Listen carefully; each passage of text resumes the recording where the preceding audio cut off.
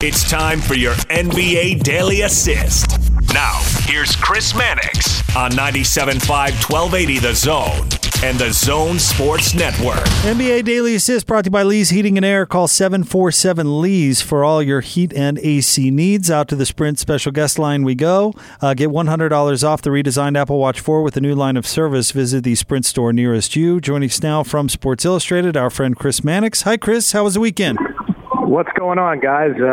These weekends just blend together at this point. We're already at that stage of life. They do. In fact, the Jazz did not have a game this weekend. They had one Friday night, but no Saturday and Sunday, and it was like, oh, this is the greatest thing ever. Let's talk about the Jazz week last week, Chris. They beat the Sixers. They followed up with a dramatic win over the Bucks. What kind of statement did they make with a week like that?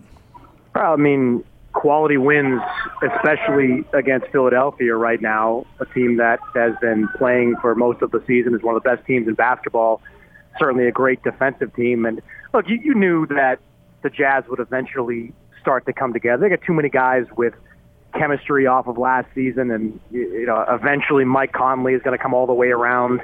I still have a lot of faith that team is going to be right there among the final, let's say, four in the Western Conference at the end of the year. They're just too good. And I think there are too many guys that are consistent and reliable for them to screw up. So to beat those two teams, top-tier teams, I think that says a lot about the direction the Jazz are going. And you're right, Chris. They haven't even completely come together yet. Once Mike Conley is doing his thing. And a guy who has surprised us a little bit. I mean, we saw what he did with Indy last year, scoring 18 points a game. But Bogdanovich, this dude is not just a spot-up shooter.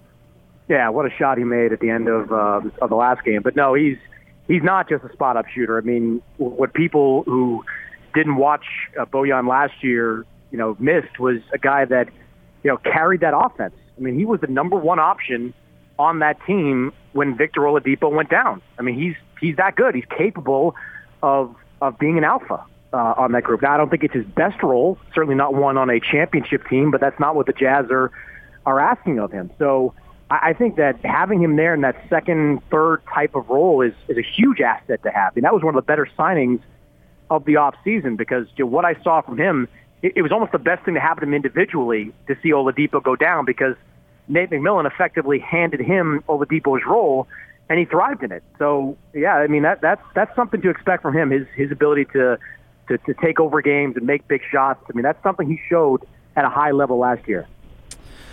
Chris, as you know, Dennis Lindsay had a thing around here for a long time. Don't skip steps, in franchise building and team building.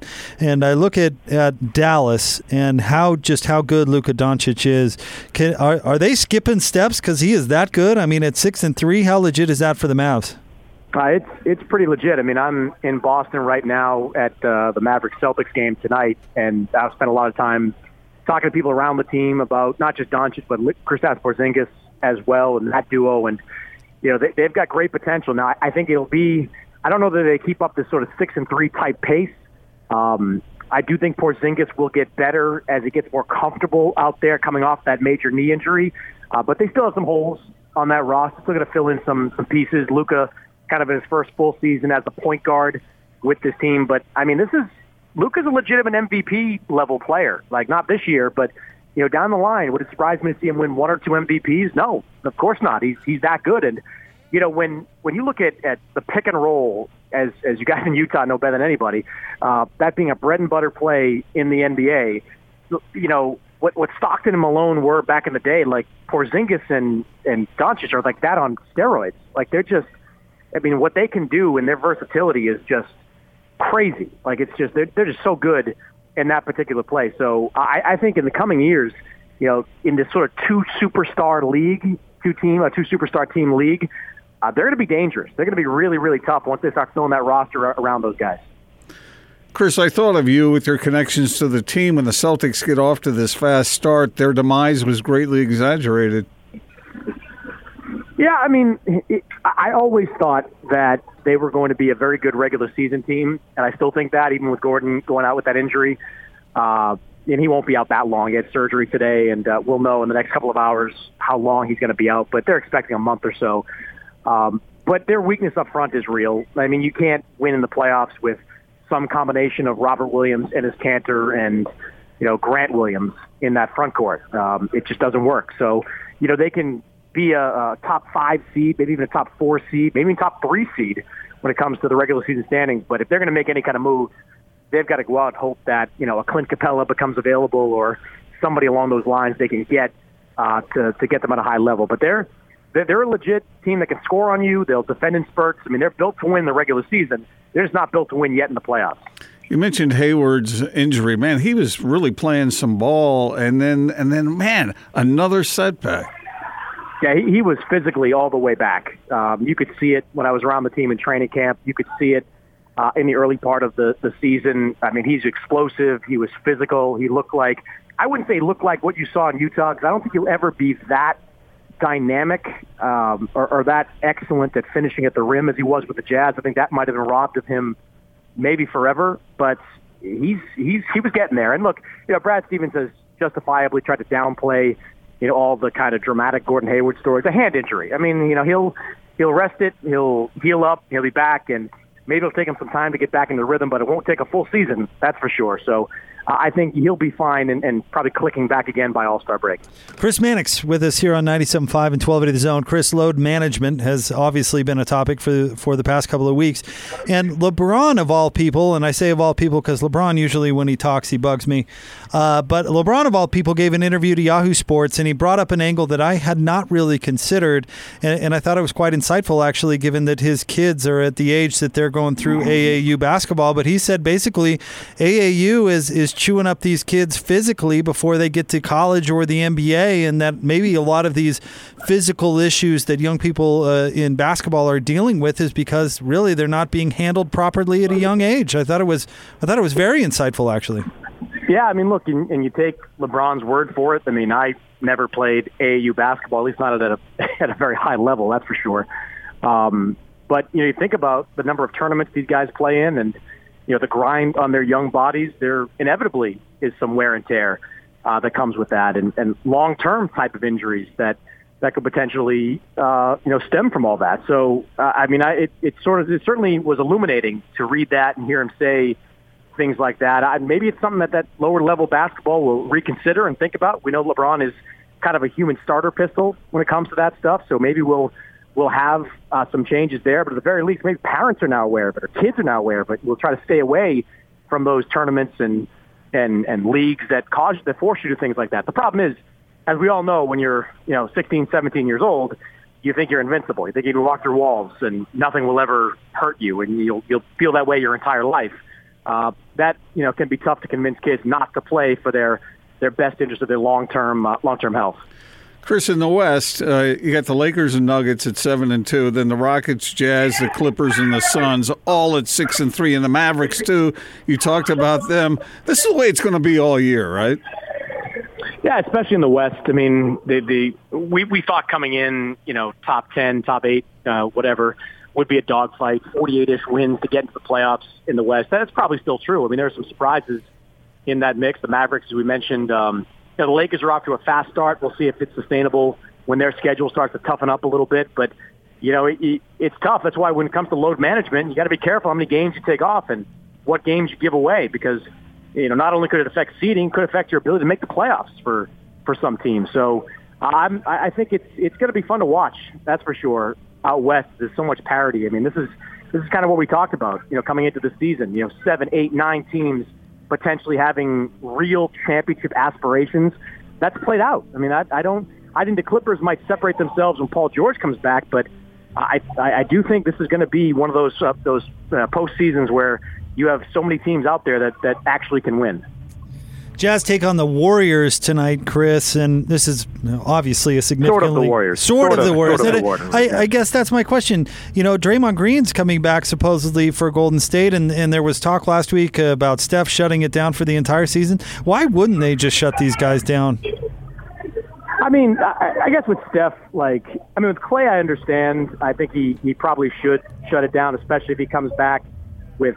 If it's not all the way back by the time he gets there. But Steph's got a hand injury. I wonder I guess if you get well past the All-Star break, do you sit Steph Curry for the rest of the season? Maybe you can. So that's tough to tell a guy to sit out an entire season off that. But if you're asking about if you're looking at the long-term prognosis, absolutely. I mean, tanking, or at least some semblance of it, is the smart move. I mean, if you're the Warriors, how good are you next year with Steph and Clay still in their prime, coming back, Draymond coming back, and a top 5 or 7 pick incorporated into that mix? I mean, you are a really, really good team. So I think there's certainly some value in doing that if you're the Golden State Warriors. I mean, it makes them even more dangerous in 2020. Chris, I know it's a short sample and whatnot, but the team that surprised me the most thus far is the Suns. What the heck is going on in Phoenix? Well, a couple things. One, I think, Devin Booker has taken his game to another level, and I think there are 2 players that you can thank for that. One is Ricky Rubio, you guys know.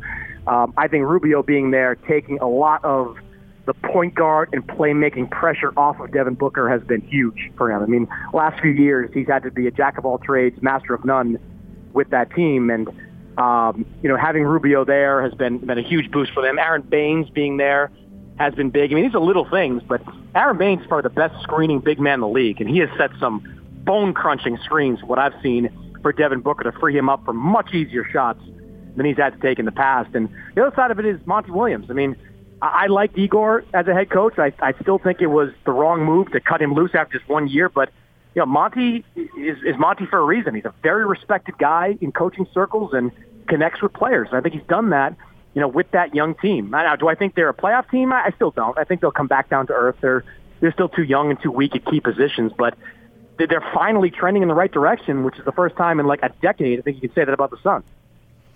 So it looks like the Knicks are going to change coaches already, or what? What's the story of that, Chris? Their president behind the scenes is moving that way to get rid of Fizdale?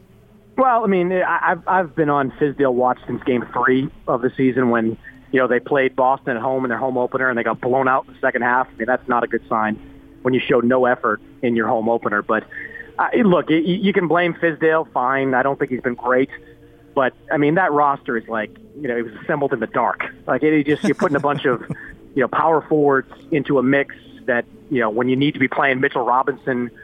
At center, now you're playing like Bobby Portis and Julius Randle all these minutes. You got to get R.J. Barrett minutes where he's getting them. I mean, this is a problem at the top. And, it's easy to blame Steve Mills, the president, and I get that, but I blame the guy that put Steve Mills in charge. Like, no other team in the league would make Steve Mills the top basketball executive. Nobody. But James Dolan did because, he's loyal to Steve Mills. Steve Mills has been loyal to him. There's no rhyme or reason for anything they do in New York. So Fizdale probably going to be the fall guy, but nothing's going to change in New York till Dolan starts treating that team like it's a 2020 franchise. And right now he's just living in the past where he's bringing in all the people that he likes to run the team and not focused on basketball decisions. 2 other teams, Chris, in the East who have impressed me thus far. The Raptors lose Kawhi, and yet they come out strong this season. And the Heat, Spoelstra is a hell of a coach, isn't he?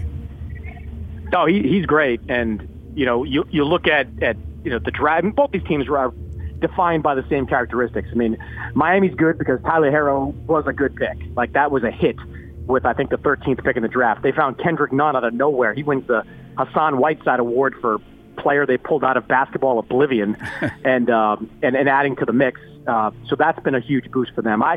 That was a team that I think was already a playoff team. Now you have to look at them as being a legitimate win a first-round type of series team if they can stay healthy and keep that group and figure out the Dion Waiters situation, which is beyond bizarre as well. With Toronto, I never thought they'd fall apart. I mean, they were 17-5 without Kawhi last year, and they brought the band back together with some of their young players taking steps. And that the 2 injuries they had to Serge Ibaka and to Kyle Lowry, those hurt a lot. But I've been saying since week 1, Siakam won Most Improved last year. He is an MVP candidate this year. He is that good. That guy is a legit superstar in the making. They hit a home run with him with the 27th pick in the draft a few years ago, and he just has shown, from day one, he's ready to take his game to another level. So as long as he stays healthy, that team has a chance to be a top 4 seed in the East, and you get him in the playoffs. I mean, they've got experience. Fred VanVleet makes big shots. Kyle Lowry knows what he's doing. But that's not a team I'd want to play in the postseason. Chris, thank you very much as always, and hey, enjoy the Mavericks and the Celtics, man. You got it, guys. Thanks, Chris. Chris Mannix, Makes magic happen at Sports Illustrated. And, of course, he joins us on Mondays here on The Big Show. He brings up a good point with the Raptors. 17-5 last year without Kawhi. They're 7-2 thus far. They're for real. Yeah. They're not going to fade away. Surprises me. Kawhi leaves. I think they might. Well, fade away, they're not. I wouldn't pick them to win a championship, but it's still a quality outfit. We'll see where they finish. You think they're going to fade? I do. I think there are a couple of teams that might fade. I think there are a couple of teams that have underachieved. I know Chris likes Ricky Rubio, and I know the Suns are a good story right now, but I don't see the staying power there. Do you? Anybody else in the West that you think is going to fade? It's the Lakers, Nuggets, Rockets, Jazz, Suns. You already addressed them. The Clippers, Mavs, but the Spurs are right there. The T-Wolves. Let me put it this way. I think Dallas has a much better chance of having staying power than Phoenix does. Yeah, I would agree with that.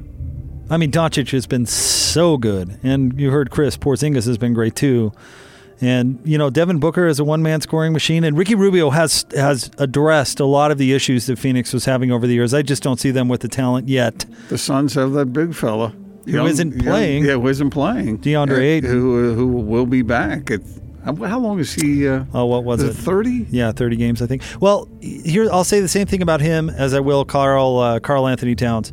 I don't think that they will have the impact on this league that a lot of people think they will until they figure out how to not be a vulnerability on the defensive side. Yeah. I'm not saying that they have to be Rudy, because I don't think that that's possible. But you watch Minnesota play and you watch Phoenix with Ayton, and the other team will take it at those guys every single time down the floor. You know who else fits into that category, and at some point we'll have to address it in some way, is Zion. Oh, 100%. Yeah. I completely agree. Completely. All right, more Big Show coming up next, 97.5 and 1280 The Zone.